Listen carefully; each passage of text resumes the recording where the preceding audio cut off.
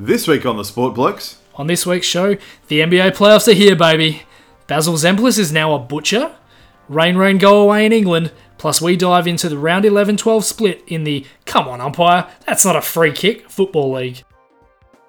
Go!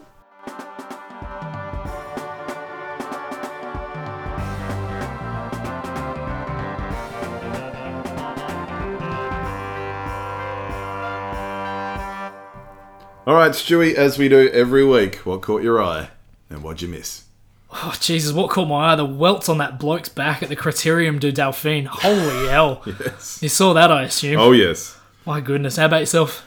Well, Stewie, I normally leave the AFL for the AFL segment, but I've got to deal with this here. What caught my eye this week, or perhaps what caught my attention, and maybe we need to rename the segment, was Chad Corns, AFL media personality and veteran of 255 games, by the way, 16 of which were in New South Wales for GWS, not knowing that the white silhouette on the Sydney Swans jumper was a silhouette of the Opera House. Look, I'll admit, I actually didn't really realise that it was also the Sydney Kings logo and also, I think, the Sydney Sixers. And yeah, it's used lots. It is. But yeah, whoever's charging them to use it's being a bit of a dick. I'll be honest, I'm surprised you didn't know, but you didn't play in the state. Well, no, I played primarily... Apart from that time we had kick to kick. Yeah, I played primarily in Queensland for nobody. No. What'd you miss, mate? Well, I missed about the 400th game this season that I was amped for. It also turned out to be rubbish, as per usual, with Geelong and Port. It was my daughter's first birthday, so I ended up going out for dinner with the family while the carnage ensued. So, yes. Yeah, caught a little bit of it in the background, but not really much. So, yeah, how about yourself? What I missed was nearly what I was amped for last week, but we'll get to that when we talk about the AFL. But what I'm really annoyed at myself for is that I forgot to talk about that wonderful, heartwarming moment of when a local sporting team, and I should have been prepared, I don't have it written down, did the club song in AUSLAN. Oh, I've got that information. We'll talk about that in the footy. For the deaf girl. Okay. We can talk about that because I've got something. That was really heartwarming, and I had it ready to go last week and then completely slipped my mind after we watched the Freo Geelong game. So. I've got that written down because there's something about that I thought you might be interested in. So. Oh, well, yeah. Okay. Good tease there. Let's go into the news roundup. So from the Monaco Diamond League, Joshua Cheptegei from Uganda has absolutely smashed the 5,000 metre world record. He took nearly 2 seconds off the previous mark and get this, more than 22 seconds off his own personal best. So amazingly, this was actually his first competitive race since February when he set the 5,000 metre road record, also in Monaco. So that has to be his new favourite place in the world. Oh surely. Yeah, get him a house there. Need a bit of money for that. Hey, he's a record holder. Serena Williams and Novak Djokovic have entered the US Open to add credibility to the field. Serena's only 1 win behind Margaret Court, and Novak's is 2 behind Nadal and 3 behind Federer, neither of whom are competing, so a good chance for him to catch up. Yeah, go literally anyone else. So, moving into the cycling world, we've had some insane photos, as I mentioned before, the back of cyclists in that Criterium du Dauphine. Riders got absolutely pelted with hailstones the side of ping pong balls.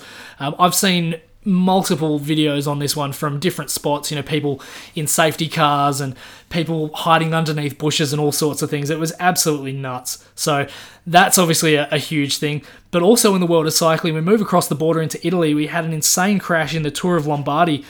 Belgium Remco Evenepoel plunged 6 metres off a bridge after taking a corner too quickly. Oh, it was terrible. Yeah, he was about 50 kilometres out from the finish line in Lake Como, and there was a group of 7 of them, and unfortunately with him trying to keep up, they don't know if maybe one of his tyres went, but yeah, he ended up fracturing his pelvis. He was actually lucky to only end up with cuts and bruises apart from that, but it's unfortunately put an end to his season. And this comes about a week after Dutch cyclist Fabio Jakobsen was left in a coma after being thrown over a barrier and colliding with a finish line structure at about 80 k's an hour.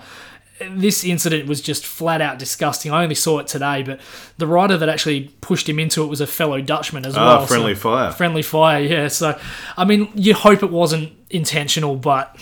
well, they're going so quick. It's a very dangerous sport. It is.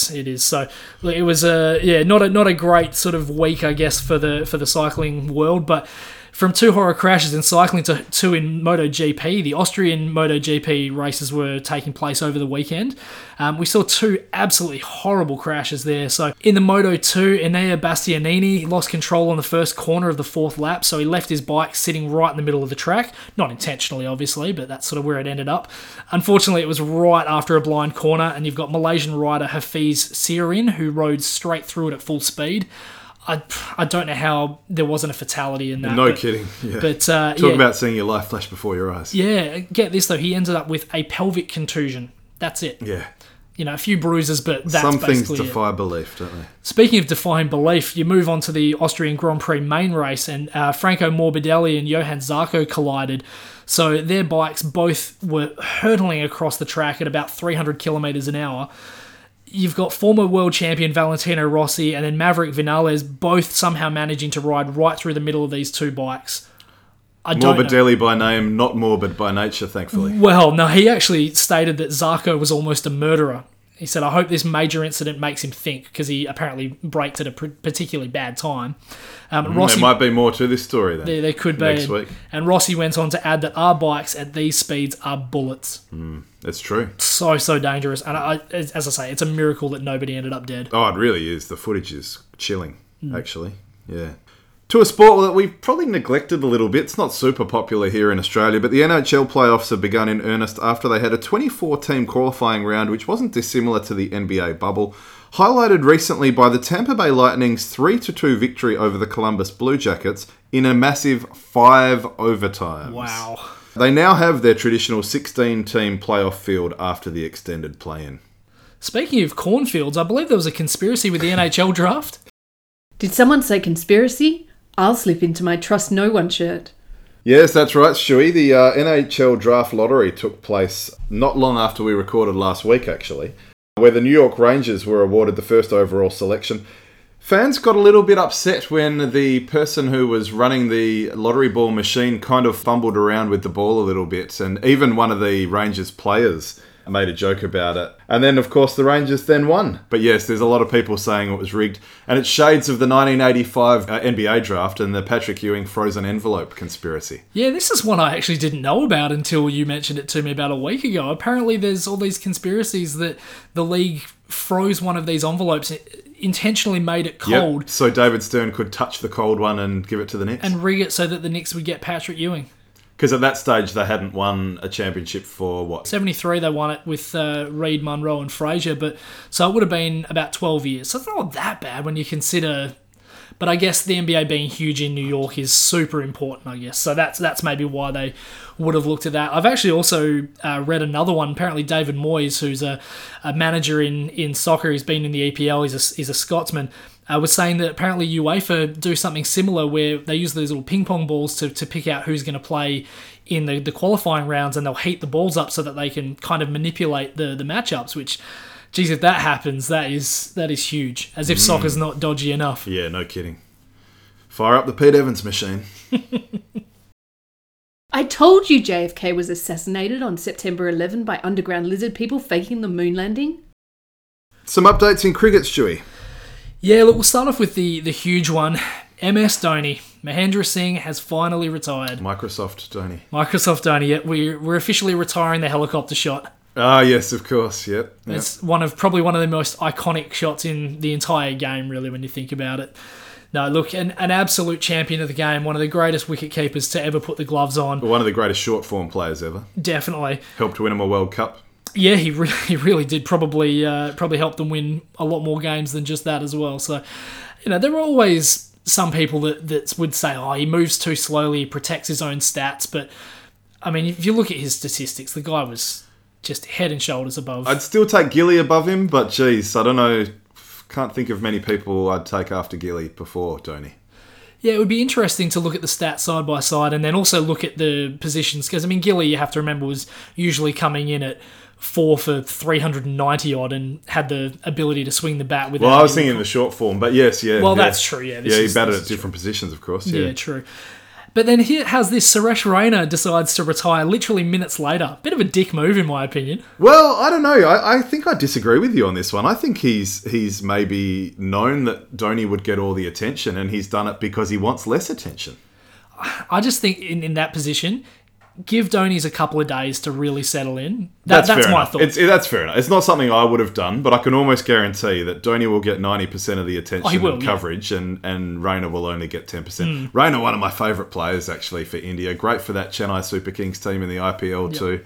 Another fantastic short form player, and pretty handy in the field, and very handy. Roll the arm over every now and then too. So another very, very good player. Yep, I think he was one of the key factors in them winning the 2008 Asia Cup. He was pretty big in that 2011 World Cup as well. I think he came in the final and sort of righted the ship, so to speak, with Yuvraj Singh to get them across the line. So, yeah, both of those will be, obviously big losses to the Indian team, but they were both getting on a little bit. Yeah, so it was probably time. It was time. An update in the series that everyone's talking about, Shuey. Yeah, the 5-match women's T20 series between Germany and Austria. I'm assuming that's what you're talking about. Yeah, that's what, Yeah. Well, the Germans actually took this one out 5-0. The reason we're talking about this, for anyone at home who's wondering what the hell we're talking about, nothing really happened in the second test between England and Pakistan. It was pretty much entirely rained out. Well, there's an update of sorts in that. I'll give that in a second. So, yeah, moving back to this one, because it was kind of cool. Some highlights: Janet Ronalds from Germany, 105 off 74, and Emma Barnia, 5 for 9 in the second match. And then you had Anuradha Dodda-Balapour's 5 for 1 in the fourth match after Christina Goff's 101 off 70. So, a couple of pretty high-scoring efforts from the Germans. Unfortunately, the Austrians are not really big in the game, but it certainly at least gave us something to keep an eye on while the rain was all sort of pouring down in England. And hey, it's always good to see the field of teams get bigger and bigger, and hopefully, in good time, the women's game will be really strong with possibly even more nations competing than the blokes have. In that game, you did mention though, Stewie, so would you believe in 4.5 days they've managed an innings and 5 overs? Pakistan scored 236 in their first innings, Abid Ali with 60, Muhammad Rizwan had 72, Stewie Broad, the pick of the bowlers there, with 4 for 56. Then they managed just the 5 overs, as I mentioned. Shaheen Afridi had picked up Rory Burns for a duck, 1 for 7 that finished. And he mentioned today that it was, 2 o'clock and they still hadn't left the hotel. Yeah, about 2:30 they hadn't left the hotel. So I think the theme song for that test, "Why does it always rain on me?" Yeah, well, bring on the 4-day test. Yeah, no joke. Yeah, no bring joke. them on. Speaking of England, though, how's this out of county cricket? Probably one of the biggest first-class wins you'll ever see. So Kent won the match against Sussex by an innings and 25 runs. Not a massive sort of anomaly. You get innings victories all the time. Yeah, it's not unusual. But Kent only lost 1 wicket for the entire match. Wow. So Sussex made a fairly respectable 332 in their first innings behind 98 from Ben Brown. Ah, yes. Yeah, he's rehabbing that. Dropped by the Kangas. Yeah, rehabbing that goal-kicking knee in England. In reply, though, Kent made 1 for 530 after a 423-run stand from Jordan Cox, 238 not out, and Jack Leaning, 220 not out. Jeez. Before Sussex was bowled out for 173 in their second dig, after a 60-run partnership between their number 10 and 11. Jeez. Insult to injury. So the hero with the ball for Kent was medium pacer Darren Stevens, who took 5 for 50 at the ripe old age of 44 years and 102 days. So very, tidy very figures. impressive. Very, very tidy figures, definitely. And just one other thing I did happen to see today, the Australian men and women's cricket teams are set to tour New Zealand and vice versa this summer. So what they're doing effectively, I guess, is trying to finish off... Picking up where they left off. Exactly. So it's going to round out a really massive season for us, though. A trip to England, a visit by India, and then potentially home and aways with New Zealand. So... bring on the cricket. It's interesting that we're going over to England for ODIs. I thought ODIs were being phased out but for the World Cup. So as someone who prefers ODIs to T20s, I'm glad that they're doing it. But it was a bit surprising. Yeah, definitely. Love to see more 50-over stuff. And now, this week in sport history. On the 11th of August 1968, 62-year-old Satchel Paige, needing only 158 days on a Major League payroll to qualify for a pension, is signed by the Atlanta Braves. So he actually last played on September 25th, 1965 for the Kansas City Athletics against the Boston Red Sox and threw 3 scoreless innings and became the oldest pitcher to ever play at 59 years, Wow. 2 months and 18 days. Wow. Amazing story, and so great from the Atlanta Braves to make sure that Page ended up with a pension after nearly missing out. Such a great story. 13th of August 1995, Tony Plugger Lockett kicked 16 goals straight from 12 marks and 18 kicks to more than double the Fitzroy Lions score on his own. You almost wonder whether he could have done that without help from the midfield. Could have just rucked and roved his own and kicked them himself. Peak Plugger. There was nothing like it. Definitely. One of the reasons I'm a sponsor. Yeah, I don't blame you for that. Moving on to the 13th of August 2016, Anna Mears takes bronze in the Keirin at the Rio Olympic Games to go along with her gold and silver from London, silver at Beijing, and gold and bronze at Athens, making her the first Australian to medal at 4 consecutive Olympics. Amazing. 14th of August 1948, Australian fast bowler Ray Linwall takes 6 for 20 as England is dismissed for a then record low 52 in the 5th Test at the Oval. Don Bradman out for 0 in the final innings, thereby making his average less than 100. Only needed 4 runs. 4 runs. One boundary. Unbelievable. Moving back to baseball, on the 17th of August 1957, baseball player Richie Ashburn fouls and hits fan Alice Roth twice in the same at-bat playing for the Philadelphia Phillies. His first foul hit and broke her nose, whilst the second one actually struck her while she was on the stretcher being taken away. It's like something out of a Naked Gun movie, isn't it? It really is. Homer on the cliff face, you know? Yeah, exactly. Unbelievable. I mean, what would the odds be? This week in sport history. So obviously we're champing at the bit to get into the NBA, but there is a little bit of NBL information to update first. Now, before we go through the free agency stuff, and we always look at that every week, the NBL's actually established a Corona task force, and there's rumblings that there may be a bubble in New Zealand. So the owner of the NBL, Larry Kestelman's saying, at this stage, we're still hoping to start the season in early December, but we'll be guided by the task force around scheduling. Playing as many games in front of fans remains a priority. They are the lifeblood of our clubs, and we will do all that is possible to deliver a season that allows them to be a part of it. So we'll see how that goes, but it's a very experienced group of individuals, including former owners, people in the medical field, CEOs in major corporations. So the NBL is taking it very seriously, and it's maybe something that might not have happened under previous leadership. So I'm optimistic, whether it be in front of fans or not, the NBL should do a good job. I'm optimistic that it's a great idea. I'm not so sure about the location. Obviously, New Zealand in the last few days has seen quite a bit of community transmission of COVID, so you don't know how things are going to be towards the end of the year, but we'll soon see. So moving on to NBL free agency now, there's been a few interesting little bits and pieces going on, so we'll run through them team by team as we always do. So the Cairns Taipans have signed New Zealand forward Jordan Ngatai to a 2-year deal. So this is actually his first contract outside of New Zealand, which is quite an interesting little detail, so good on him for making the move. The cross-pollination continues. It does indeed. Melbourne United have re-signed Sam McDaniel on a 1-year deal, so he'll just sort of stay on the bench, basically. Yep. The New Zealand Breakers have signed local boy Tane Murray as a development player, so again, not a huge deal, but something interesting for him. For the Wildcats, Taylor Britt has re-signed, so I'm actually hoping he can get a few more minutes this season. I like the look of him. He's got a nice shot. He finishes strong around the rim. He's a lefty. Lefties are always important. Yeah, he showed flashes here and there last season. But more importantly, the Cats have signed John Mooney from Notre Dame, or Notre Dame, as the Americans would call it. The Fighting Irish. So he was the NCAA leader in defensive rebounds and double-doubles last year, which is really, really good. From what I see, he looks like a really coachable, team-first sort of guy. With he has a good attitude. So I like the look of that. Absolutely. Now the Hawks, they have locked in their second import. They've signed defensive specialist Justin Simon from the Windy City Bulls of the G League. So he averaged about 13 points a game and 2.2 steals a game. He was the 2019 Big East Defensive Player of the Year. He probably makes the Hawks favourites for their first championship since 2001. So I'm very interested to see they've how had it a goes. great off-season, and it's not changed from week to week, has it? It's only got better. From things going better to things going worse. The Southeast Melbourne Phoenix. I mentioned a couple of weeks ago that they'd signed New Zealander Yanni Wetzel. Well, unfortunately for the Phoenix, they had a European out clause in the contract, and he was actually offered a deal with an unnamed side in Germany, so he has opted out of that contract. Not unusual for those clauses in the NBL. Exactly right. So back to the drawing board for the Phoenix. Before we go to bubble thoughts, Stewie, a coaching change. Yes, Alvin Gentry has officially been fired from the Pelicans. So, after 5 or 6 years, I believe. 5 years, I believe, yeah. So I suppose it's an interesting question, though. Who replaces him? Well, Ty Lue is the guy that everyone wants, and this is probably maybe a canny move because there's been rumblings that maybe Philly should go after Ty Lue, but Philly is still playing.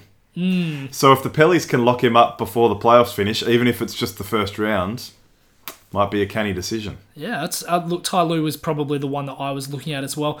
I'm going to throw another name out there, Sam Cassell. Oh, yeah? Look, I've been saying ever since pretty much his second or third year in the league that Floor Cassell, general. he just had that look about him of a guy who understood the game, understands systems and how things work. He's had a great teacher over the last few years with his time at the Clippers, under Doc Rivers, who is obviously a fantastic coach in the league. I think Sam Cassell's one who is very much ready to take that step. I'd love to see him coaching, yeah. And I would very much love to see him in there. And what a great platform to start working with, obviously, with the excitement around that team. Brandon Ingram took a huge step this year. Zion Williamson, obviously, if he can get his body in the right sort of shape. There's so many great things that you can look at with that team. And some opportunities as well with someone like Alonzo Ball, where Cassell can come in and really teach him how to run a point. It's a great opportunity. That's the team you'd want to be coaching. So we've got 2 empty seats. We've got one in Chicago that probably no one wants to touch. Yep. And then we've got that one in the Pellies in New Orleans, where I think a lot of potential coaches would be licking their lips, hoping they get an interview for that one. Yep. Who Who else is in the field there? Imi Udoka. Who else is knocking about the place? Obviously, Thibs has been picked up by the Knicks. So a couple of other names that come to mind. Mark Jackson, of course, who coached the Golden State Warriors and another point guard, had a great career in his own right. And also Stan Van Gundy, he's been doing the call for TNT. He's been quite entertaining, just like his brother Jeff. I think I actually prefer him behind a microphone than patrolling the sidelines as a coach. Can you think of anyone else? Well, sticking on the point guard train, Jason Kidd obviously comes to mind as well. Yep. Phenomenal point guard. Kenny Atkinson as well, that was just let go by Brooklyn. I mean, he's got to find another job in this league, surely. So. Maybe he could take the Chicago one. More thoughts on the bubble before we do a bit of a playoff preview, Stewie? Yeah, look, I'm going to let you start this one off because there was one that you mentioned to me after the show that we forgot to speak about last week. There was one I forgot about last week. So we talked about the virtual fan with the goat on their lap. There was another one I saw the other week where someone had a child on their lap. It was fair enough, you know. But he's lifted his baby up, and in the process, as can happen on Zoom, where sometimes with the green screen and stuff, things can disappear, it actually looked like he had a decapitated child. Did we double check that he didn't? Well, no, you could see a bit of the head for a bit there. And God. Yeah. Sounds worse. Yeah, that does. Oh, dear. But the other one that made me laugh, and geez, talk about appropriate titles. There was, I think it was in the TNT broadcast, they had a advertisement on the floor for Motorola Razr. And weirdly, sometimes when the players ran past it at a particular angle and part on the court, it actually looked like they became decapitated by the word razor. Oh dear. Yeah, so, you know, at least it was ironically appropriate. Yeah, great advertising. Clearly the razors work. Yeah, so we keep seeing things, and you've noticed something with the names on the jerseys. I did. So one of the messages that I was actually seeing quite a bit was one that said, "I am a man."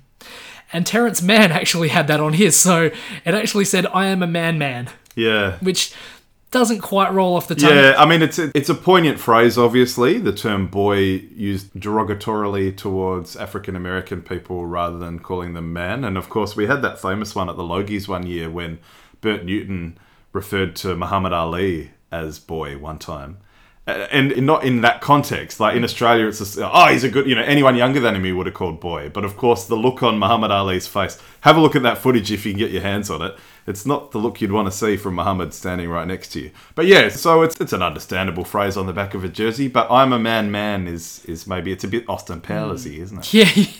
Yeah. I'm a man, baby. Yeah.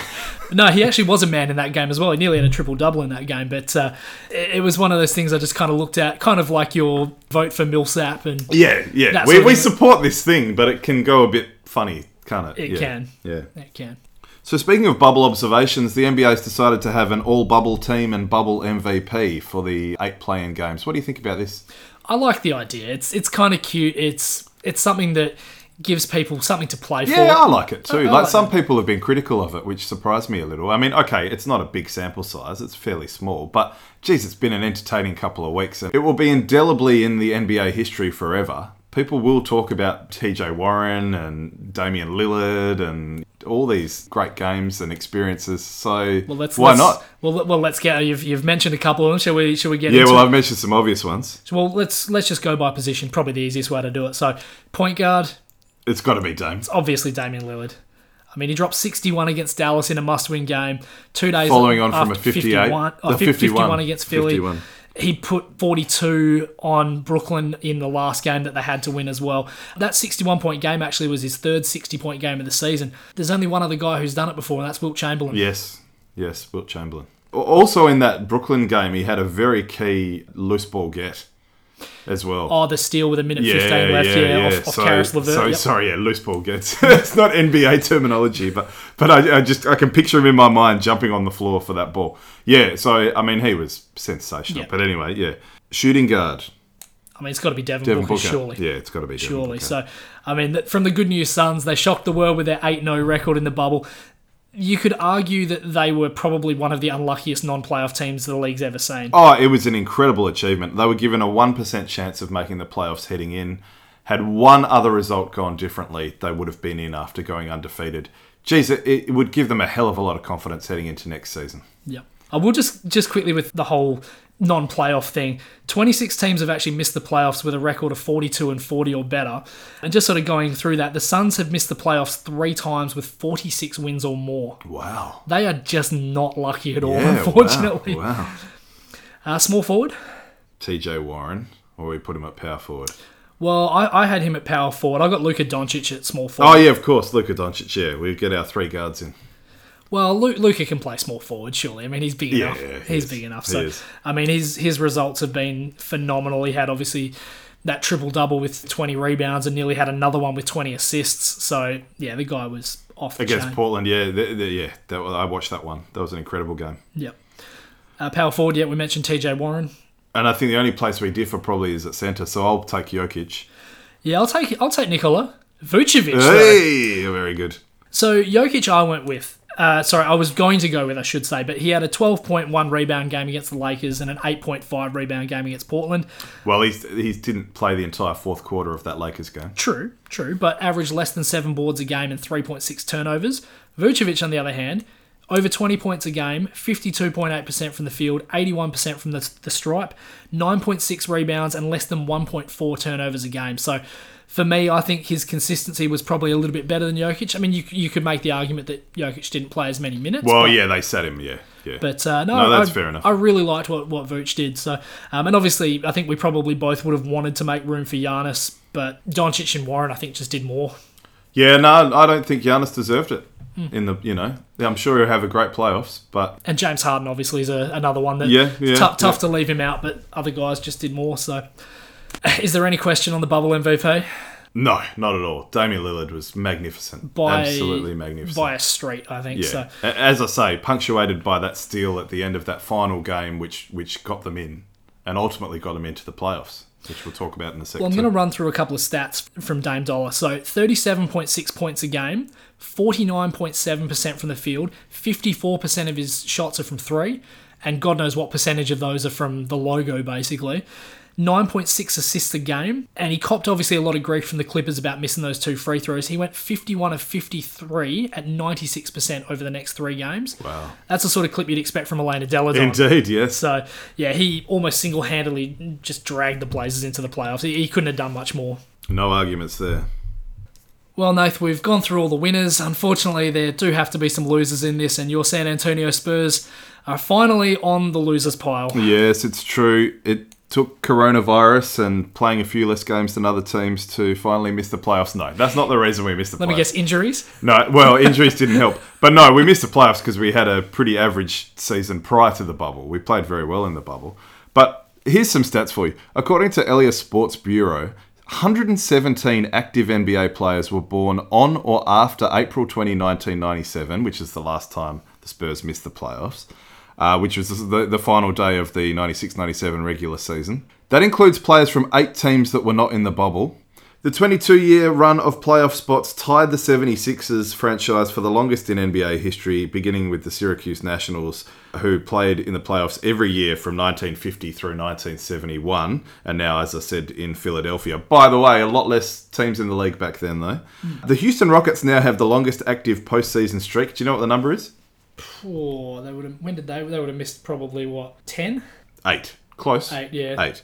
The last time the Spurs missed the playoffs, they signed Jaren Jackson Jr.'s dad to free agency. They have made the playoffs 39 times in their 44 seasons in the NBA since 1976. Obviously the most of any team in that time span.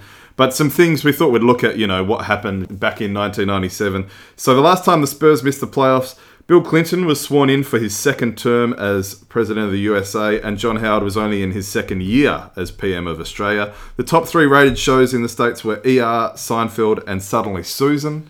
The movies Austin Power, The Castle, Men in Black, and Titanic came out.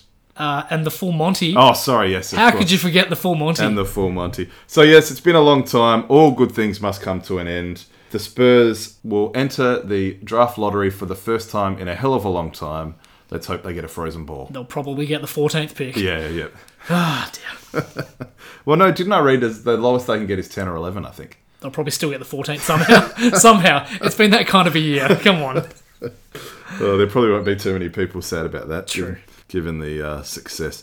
So, Spotlight game, well, there's one obvious one, isn't there? Yeah, it definitely would have to be the Atlanta Hawks versus New York Knicks scrimmage. No, obviously the play-in game between Portland and Memphis. There were some great games this week, though. I mean, the Denver-Los Angeles Lakers game was great. The Portland versus Brooklyn game, just to get to the play-in, was fantastic as well. Oh, it sure was, yeah. But, Brooklyn put up a hell of a fight. They really did. And you look at it, 120-footer from Karis LeVert goes in at the end of that game, and Portland are done. Yep. So, very, very close. But no, look, I think most people expected Portland to win this game pretty comfortably. Early on, it actually looked like it. Portland were out by 16 in the first quarter. Yeah, they raced away, didn't they? They really did. Yeah. They were aggressive. The free throw line, 14 times Portland went, twice the Grizzlies and went. for the whole game, they had a hell of a lot more free throws than the did. Grizzlies did. But actually, Memphis got back into the game behind a really odd pick and roll of Kyle Anderson and Jonas Valanciunas. It's probably the slowest combo in the history of the league. So really crazy just watching those two go at it. They did really well. It actually took the usual heroics from Lillard, a step back three and an elbow jumper from CJ McCollum late to hold the Grizzlies off. CJ McCollum had a magnificent final quarter.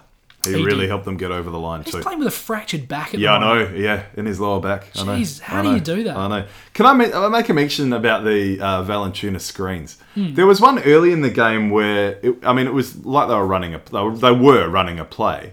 And rather than holding the screen, he just kind of set the screen or stood as if to set a screen and then rolled.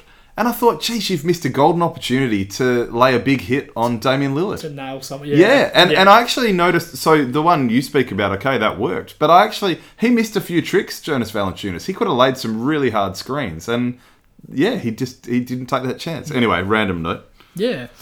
So I guess the notes I've made from the game and what worries me about Portland moving forward is their defense.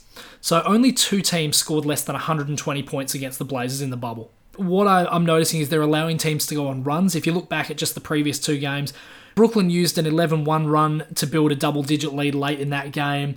If you look at Memphis, they used a 13-2 run across the end of the first and second quarters to get back into it. And I've got to say, full credit to Memphis. They could have laid down after going down that much and with a massive free throw disparity. Ja Morant was excellent. There's a lot of promise there. Great work. Definitely. They exceeded expectations this season. Oh, they did. But I've actually got something that is a little bit worse in my opinion. So I was watching the game and Brandon Clark was going off. He hit 4 of 5 threes in this game, which for a big guy, you're not used to seeing him shoot that many. And it kind of felt to me like Portland were defending the 3 really terribly. So I had a look back, and in the 9 games they've played so far, 6 teams have shot 42.4% or better from 3. And across the board, teams were 142 from 333 for 42.6% against them. That's just an elite level. Yeah. They're probably glad they're not playing Houston in the first round. Well, probably. I mean, Boston went 18 of 30, which sort of bumped that number up a little bit. But yes, luckily for Portland, the Lakers aren't amazing from 3. No. But just the sort of looks that Portland give up. And I mean, I know you've always said to me, Carmelo Anthony, unfortunately, he's great on offense, but he's not a great defender. He's been better. He was really good in the bubble. It's got to be said. He was very good. Yeah. But I think a lot of those wide open threes are potentially from his men. Yeah, right, okay. It's going to be interesting to see if the Lakers can shoot a good clip against the Blazers, but they're going to get some pretty decent looks based on what we've seen so far. So, yeah, it's just fascinating to see how many guys were shooting a good clip from 3 against them. Should we preview the playoffs then? Initially, I had the East on our list, but given we've just talked about Portland, maybe we should talk about the West. Yeah, we can do. Well, why don't we start off with the series that we're talking about? So, Lakers-Portland in the 1-8. I think Portland will give them a little bit of a scare. You've still got to pick the Lakers. Jeez, I'd love to see Portland go the whole way. Nurkic was magnificent in that playing game, by the way. He had 15 points and 17 boards at half-time in that game. He did tail off a little bit at the end, but gee, they're a different team with him, aren't they? Yep. There's no guarantee Collins will be back, which isn't great for Portland. Oh, I didn't see that. Yeah, or he might be back, he might not be back for the first game, but that's what I heard anyway. Okay. Oh, I might have missed something, but this is the Lakers' first trip to the playoffs since 2013. In 7 years. Fair income. Fair income. Wow. So I guess LeBron hasn't been there a hell of a long time. Yeah, and obviously the final years of Kobe's career weren't particularly great. He never took a pay cut. Well, that's it. The early years with Lonzo Ball and Brandon Ingram weren't too great. And yeah, Portland aren't your typical 8 seed. They are riding such a wave of confidence into the first round.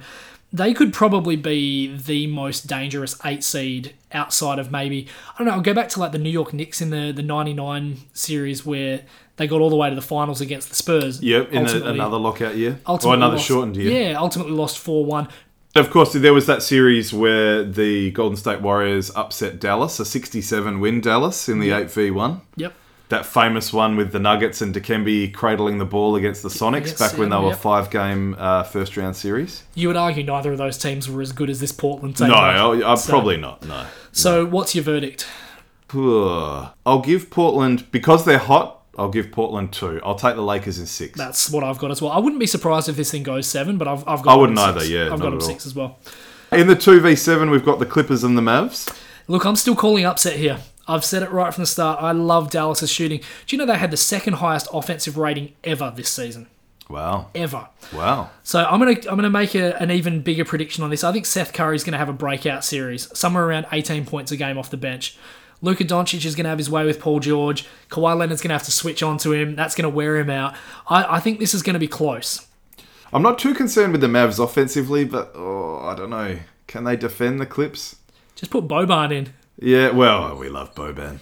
But yeah, I'll take the Clips in 6 in this one. I've got Dallas in 7. Yeah, I just think the Clippers are too all-round. I've got to stick great with... defensively. Yeah. That's Look, it wouldn't surprise... The West playoffs are magnificent. No result would surprise me. But I'll take the Clips in 6. Fair. No, that's fair. In the 3v6, we've got the Nuggets and Jazz. They were obviously jostling for position. It could have easily been the Jazz at 3 and the Nuggets at 6, but in the end it was the Nugs at 3, and of course home court advantage is non-existent, so it doesn't really matter. Which is a shame for the Nugs, because they do have a good home court advantage. How do you like this one going? Obviously, Aussie Joe Ingles is in it. Yeah, look, with a healthy Bogdan Bogdanovic, I would have actually probably almost taken a punt on Utah here, but I just can't see Donovan Mitchell being able to carry this team against such a decent all-round team in Denver.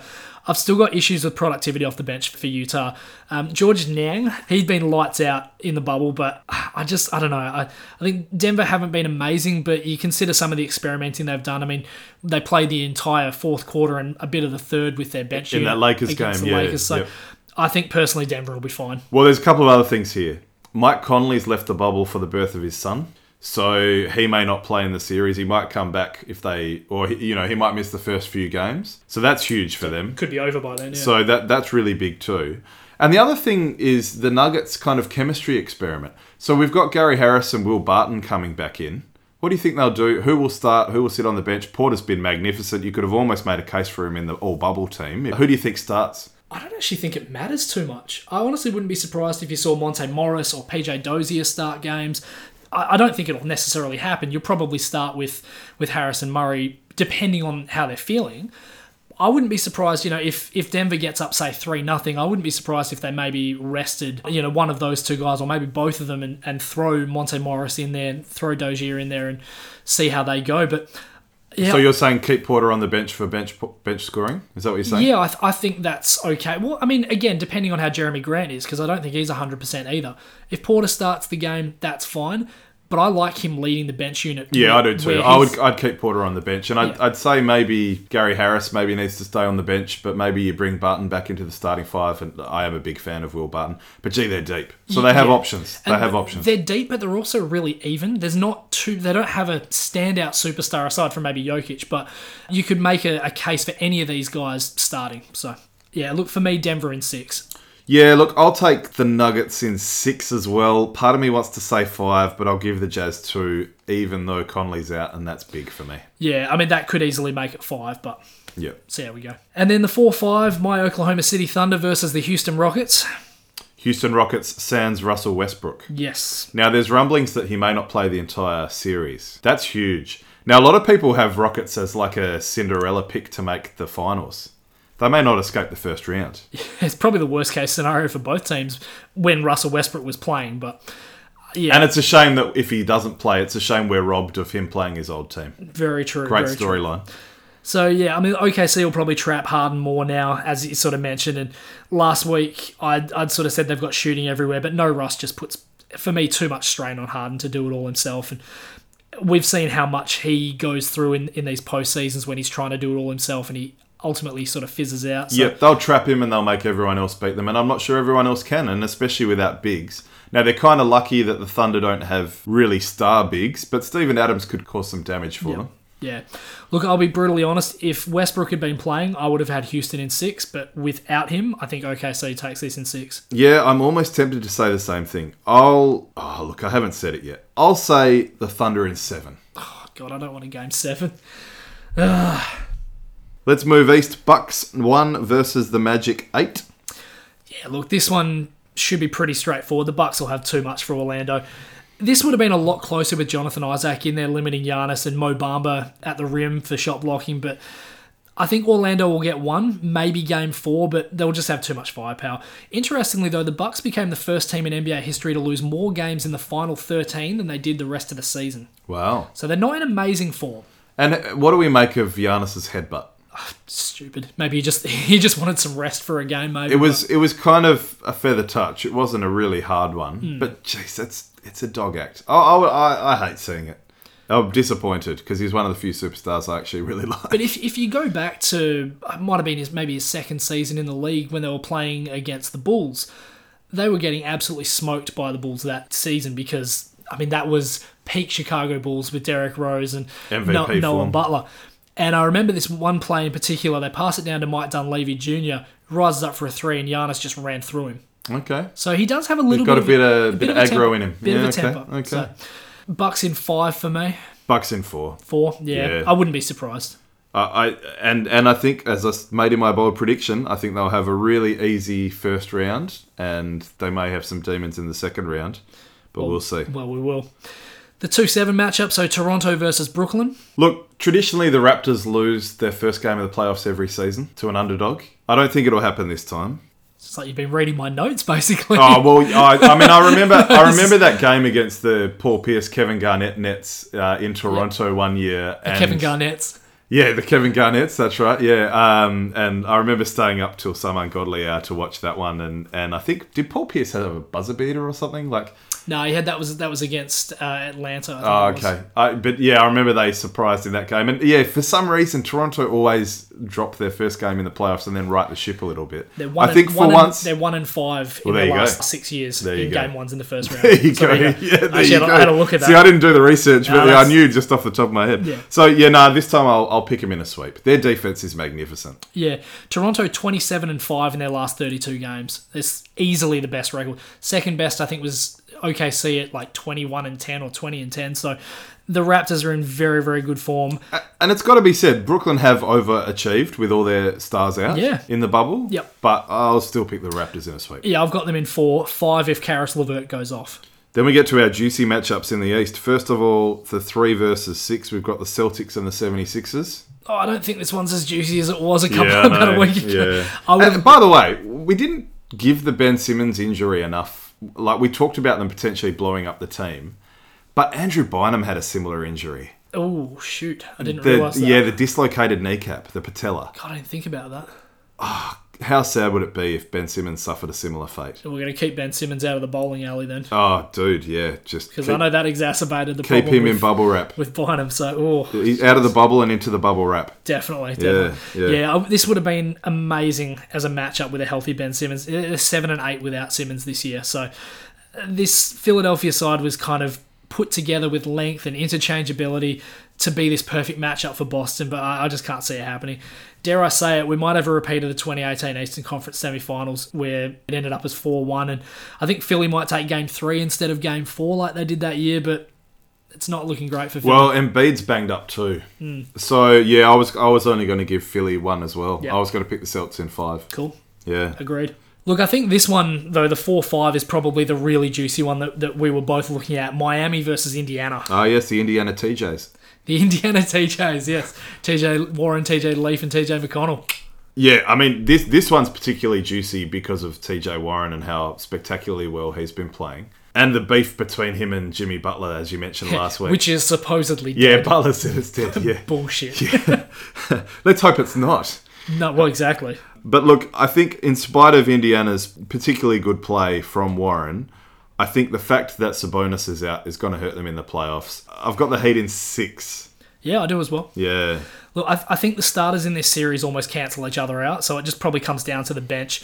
You've got guys like Kelly Olynyk, Myers Leonard, Andre Iguodala, who've all got experience, and Tyler Hero and Derek Jones Jr., those guys are fearless. Hero will put him up no matter who he's against. Oh, yeah. He'll launch. It doesn't matter what the time of the game is. He's happy to go. Yep. So, yeah, I think ultimately Miami's bench is probably going to get them across the line here. So, yeah, I agree. 6 games. And as you say, they just have that playoff grit.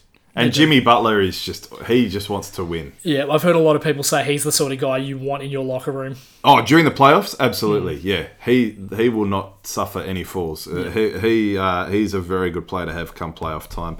And as I said, then that potentially sets us up for a Bucks Heat second round. So, that would be juicy. It sure would. Make that a best of 35 if we can. It sure would. So, interestingly enough, as we get out of that, we've actually got a mailbag. Oh. And it kind of relates to these. It's from another TJ, funnily enough. A TJ from Indiana Perth. fan? I wonder if he is. I'm not sure. But he says, did the NBA miss an opportunity to remove the conferences with the lack of playoff travel? Could perhaps look at what the seedings would be in terms of 1 through 16. And I've actually had a look at that. You've already uncovered some interesting things, haven't you, Stewie? Yeah, so out of the 8 new matchups that you would have, and I'm saying new in inverted commas, 4 of them would actually be the same. You'd still have the Magic Bucks, you'd still have the Clips and Mavericks, the Celtics and Sixers would still play, and the Rockets and Thunder would play. Instead of Raptors Nets, the Raptors would play the Blazers, and the Lakers would take on the Nets, and the Nuggets would take on the Heat instead of the Jazz, and the Pacers would obviously play the Jazz instead of the Heat. So it's a really interesting one. This is kind of the 1 year that you almost look at, particularly the Western Conference playoffs, and think, I kind of don't want to mess this one up. I never want to mess with it. Look, I've just said before, I'm a traditionalist. No, don't change it. I don't like this reseeding thing. I don't like this reseeding after every round thing. I don't like any of it. Keep it the way it is. See, ordinarily I don't mind the idea, because how often do you see teams in the West that should be making the playoffs? If you look at this year, obviously the Phoenix Suns are playing great ball. You could argue that the Suns and the Spurs and probably even the Kings would be better than an Orlando or a Brooklyn with no players. So it does kind of almost feel like having those reseedings and just getting rid of the conferences is actually not a bad idea. As I said, I don't want to mess around with the playoffs this year because we've got some great matchups in the West and a couple of really decent ones in the East. So, look, it's a really great question. And ordinarily, I'm a traditionalist as well. I like the history of it all, of the whole East and West matchups, but I don't mind the idea, especially in the day and age, well, certainly the pre-COVID day and age that we lived in, where it's quite easy for these guys to be getting on and off of private jets. And it's a great point that TJ makes. This is the time to do it when nobody can bitch about the fact that, Golden State are playing the Clippers in California, whereas we have to travel cross-country to go and play Boston. So it's a great hypothetical, and thank you very much for the question, TJ. We appreciate it. We love all questions. Look, it's interesting, because if they had done it, that might have opened a can of worms for the future. But of course, the other thing is, conceivably, you could have, let's say, Miami versus Portland 1 year. That's a hell of a lot of travel. Yeah, do you know what I mean? Reasonable amount, yeah. So it's different to Portland v, I don't know, Sacramento, for argument's sake. So if they did reseed in the future, you could have these situations where Chicago are playing one of the LA teams and, I don't know... well, Philly, Boston's literally just up the highway. Yeah, so it'll be interesting, and it's been something rumoured and talked about, and it could happen in the future. I personally don't like it, but hey, who knows? But no, very good point and great question. Thank you, TJ. Bring them on. We love those questions. We do love Thank you very much. And now, what made Stu say, bloody hell? Well, this week's bloody hell comes from Basil Zampoulis and his deplorable pronunciation of Giannis Antetokounmpo's name. Now, look, admittedly, it's a difficult name the first time you see it. I remember guys like Jeff Van Gundy and Mark Jackson having fun with it when Giannis burst onto the scene, but he's been an all-star for 4 years now. He's the reigning MVP. And Basil's a professional sports commentator. Who did Wildcats games for a while, so he's done basketball. Exactly. So for a man with a Greek background like Zamplis, Giannis Antetokounmpo is just utterly hideous. And topping it off by saying that he was rejected from the game instead of ejected, and going with Damian Lillard instead of Lillard, it's just not good enough. No, there's no excuse for that one. Yeah, it makes Giannis' name sound like he's from the Solomon Islands or something. So for being that far off the mark, all I can say is Blate Tokotomatu hell. Can I say quickly, Basil's a bit of a polarising figure here in WA, but when I was a young, snotty-nosed journalism student, he did help me out. So I do like Baz. And speaking of WA journos, did you see Tim Gossage got the sack as well? Jesus. From Channel 10. Well, that's ridiculous. And he's another bloke I just randomly walked up to him at the Leedy one time, half cut, and he still gave me the time of day. So I'm off your Channel 10. Good luck to you, Goss. Yep, bloody hell.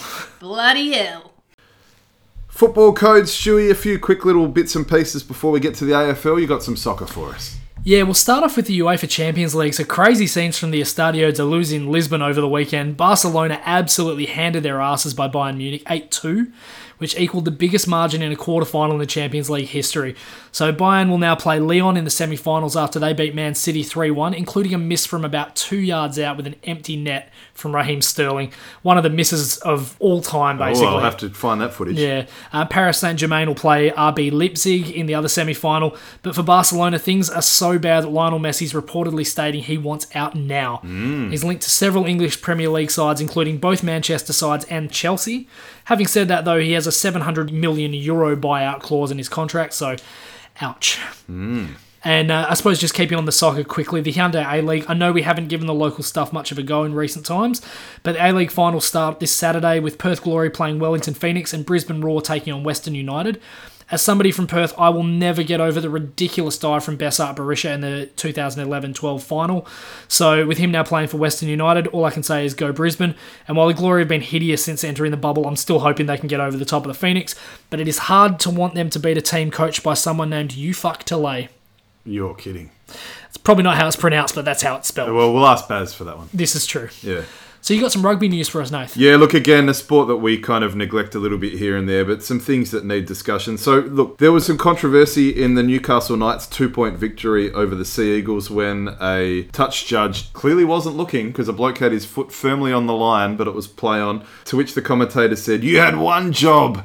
But the biggest one is Kevin Proctor allegedly biting Sean Johnson. Now, we've both seen the footage. Did he do it? I mean, yes and no. For me, yes, it looked like he bit him, but there was no blood. No blood, no foul. They hugged out after the game, so... It was almost like an open mouth scrape. Yeah. Wasn't it? It was almost like he kind of like grazed his teeth over his... one of those sucker fish you see at the bottom of an aquarium, basically.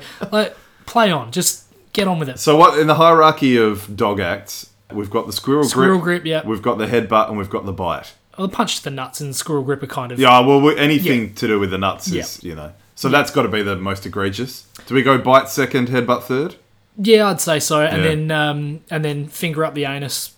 John Hopewade, yeah. John Hopewade / Richmond Football Club. Yeah, well, that's... we'll get to that. So Kevin Proctor's saying he definitely didn't do it, and he'll fight to the death. So we'll keep an eye on that one death then. In coming weeks. You mentioned the grope. We have an update on the gropes. Yeah, so there's a very interesting article that came out after we recorded last week, actually. Some images have emerged from former Hockey Roos member Georgie Parker from her Facebook page from late 2017, showing her with her hand right up the underside of Catherine Slattery's backside. So we're talking pretty close to the Holy Grail. On top of that, there's been some footage of Usman Khawaja groping Adam Zampa's butt during the national anthem of an ODI with New Zealand from, I think, 2016. Adam Zampa gets a lot of attention, doesn't he? He does. Stoinis as He's well. not a bad-looking bloke. But neither of those incidents got any sort of negative feedback. So how is it different just 3 years on? Well, that's my question. So would the two aforementioned images attract the same sort of response if they took place today? Probably not. So, yeah, it's I don't know. I mean, I'm hoping this is kind of the end of it and we can just move on as adults. But obviously the Richmond St Kilda ones are a little bit more egregious, I guess, is the word. But so Georgie Parker, as a multiple sport competitor, brings some insight to this. And so she made some interesting points. Look, we won't give this too much time, but a couple of comments that she did make. Bum tap, very different than any other grope. Good luck stamping them out. We had players who hated being touched, so would never do this to them. Respect always, and she showed the permission that she had. An image often looks worse than an actual incident, worth keeping in mind. Probably not a great look to touch someone's aubergine on primetime TV. It might have been a picture of the eggplant there. A lapse in judgment from them. Calling sexual assault and outrage on someone else's behalf is peak 2020. And is this really what we're going to have a crack at the moment, honestly? So she clearly has thought that it's a bit of a storm in a teacup, but she may be on the wrong side of history there. Potentially. So I suppose we mentioned it earlier, the AUSLAN song. We've got to speak about this. So this Yes, it was heartwarming, wasn't it? So Yeronga South Brisbane Football Club, they sang an AUSLAN version of their club song to one of their teammates because she's deaf. Some of the things I love about this, I mean, obviously, it's, yeah, as you said, it's a real heartwarming sort of story, but... We need these in a tough year. We do, but I also wanted to mention some of the lyrics from their theme song. Cheer, cheer, the red and the black, Yeronga Devils are on the attack. Every time we play to win, that's why we never give in. Whether the odds be great or be small, Yeronga Devils will win overall. Forward loyal Devils of Yeronga, onward to victory. Are they your new favourite semi-professional team, Nath? Well, they're very close to the Swans' words. That's what you're getting at there. That's what I'm getting at. Yes. Why not? Yeah, no, but great moment. And as I said before, we need to have these nice little moments every now and then. And she looked... over the moon. Yeah. Yep. Yeah, it was a great touch. From a great moment to a not-so-great moment, we've had a COVID breach. Oh, yes. Speaking of the Sydney Swans... Yeah, they're not... yeah. So Elijah Taylor's been suspended for the rest of the season for having his girlfriend in the Joondalup resort without permission. Goes against AFL and WA regulations. It's just a stupid, deliberate breach. So obviously it hasn't been a great few weeks for the Swans off the field. I suppose on the field slightly better this week. We'll talk about that in a minute though. But I have to ask again, considering the $40,000 to $50,000 fines that have been handed out to Victorian sides previously, is $50,000 enough? Well, I think when you end a bloke's season, that's a pretty harsh penalty. And we've been calling for harsh penalties all season, so it's nice that they've finally given out a harsh penalty.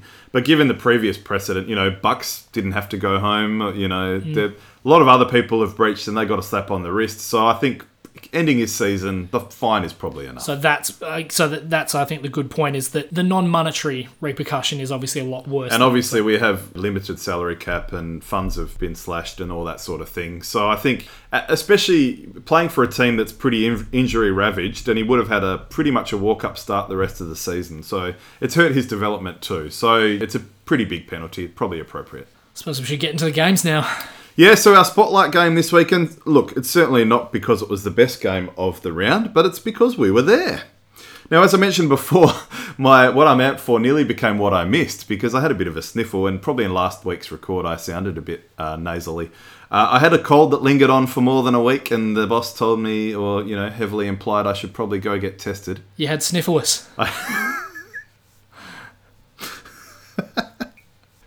So full credit to WA Health, they turned it around real quick. I got the test on the Tuesday at midday, got the results about 28 hours later, so that was great. And I wouldn't have gone if I hadn't got the test yet, because I would have been a hypocrite. So thankfully I got the results, and we got to go. Obviously I was COVID negative. And hey, the Swans had a win. I did. 10 goals 666, defeating GWS, 3 goals 725, and it's got to be said at least 2, but possibly all 3 of GWS's goals were dubious. Yes, oh how the mighty have fallen. I've heard hopeless, I've heard insipid, call it what you want. The Giants just look lost right now. We did manage to get and see the game, which was great. And had good seats. We did have really good seats. So the Giants just had no plan on breaking the Swans' press, and that's really the long and short of it. The Giants actually won the inside 50s 52-33, but the type of delivery was just hideous. They had 4 marks from 52 inside 50s. One of which travelled about 5 metres, which led to a goal. Exactly. And 23.1% efficiency inside 50. So, yeah, all 3 of them were pretty dubious. The Swans did an amazing job getting an extra back and picked off countless marks. They actually won the mark count 84-43. So, some of their big-name players for GWS, they Lockie Whitfield, Tim Taranto, Callum Ward, they were just invisible. Most of their disposal was fairly empty. And then the Swans, Luke Parker and Jake Lloyd were brilliant. They broke the lines really well. Great delivery into the forwards. Dane Rampy and Lewis Melican were impossible to get past. But I just want to ask one question. Appropriately named debutant kick 2 as well. Oh, yeah, Zach Foote. Zach Foote. That was good to see. I do need to ask this, though. Toby Green, he's not a Brownlow threat, but is he the most important player in the league to his team's success? Like, he had 5 goals and almost single-handedly beat Richmond.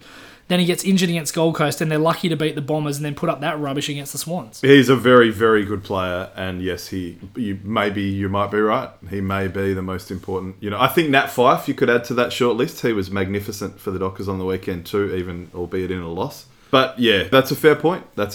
And what's more, they lost by 41 with our highest performing player, Papley, having a pretty average game too. That was it really was an insipid performance by the Giants. Couple of games to finish off round 11. Tom Doedee is out for the season after doing a hammy, so Adelaide's woes continue. Collingwood 10-2, defeating the Crows 5-8-38. Yeah, it looked like for a while my prediction last week about Collingwood being Adelaide's best shot at a win might have come true. Only the second game all season the Crows have led at quarter time. The first time they've led at half time. 5-0 in the third quarter, though. That put the game away, unfortunately. Adelaide are destined to finish the season winless. Hawthorn may be their only chance. That's about it. To finish round 11 with a draw. Suns and Bombers 11-7-73. I despise draws. Honestly, in this day and age, surely we can have overtime. Anyway, I don't have much to say on this except I know you're really high on Isaac Rankin, but what are your thoughts on his decision to take the full 30 seconds and have a ping from 52 out in the last minute of the game instead of putting it 20 metres out, knowing that a behind would be enough to actually win the game as well? He's one of those mercurial players, and you've got to take the good with the bad, I think. But you're right, any score probably would have done. So it was probably on reflection a poor decision. But he's a rookie, he's got to learn. And he did nail one from 52 earlier in the game, so maybe he thought he had the toe.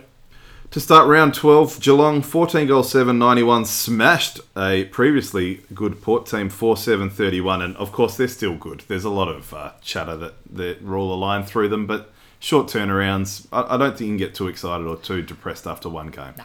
Look, I didn't see much of this game, as I mentioned before, but it feels weird asking this. Are Geelong actually better without Gary Ablett? Oh, I don't know about that. I did see the game. It was a great game. It was a spectacular performance from the Cats, but Gary Ablett's back next week, I believe. So I think, I picked him at the start of the season for the premiership. I'm fairly happy with that pick. You got to look at Cam Guthrie and Sam Menangola and how those guys have been going the last couple of weeks. They've smashed 2 top 4 sides by around the 10-goal mark. Obviously, look, huge props to Tom Hawkins. He destroyed Port's defenders. 6 goals in shortened quarters is more like 8 or 9. Yep. Port Adelaide took 4 contested marks all night. Hawkins took 7. Yep. So 1-on-1 with Tom Cleary was a no contest. Also, Port Adelaide, 2 marks inside 50 from 37 entries. Charlie Dixon, 3 touches, no scores. And in fact, their entire half forward and full forward lines contributed 1 goal straight. That's it. Yeah, look, like I say, I don't think we can crown or condemn a team in 1 week when there's only 4-day turnarounds. We'll see what happens next week. Brisbane, 7-11, 53, eked past North, 8-4, 52.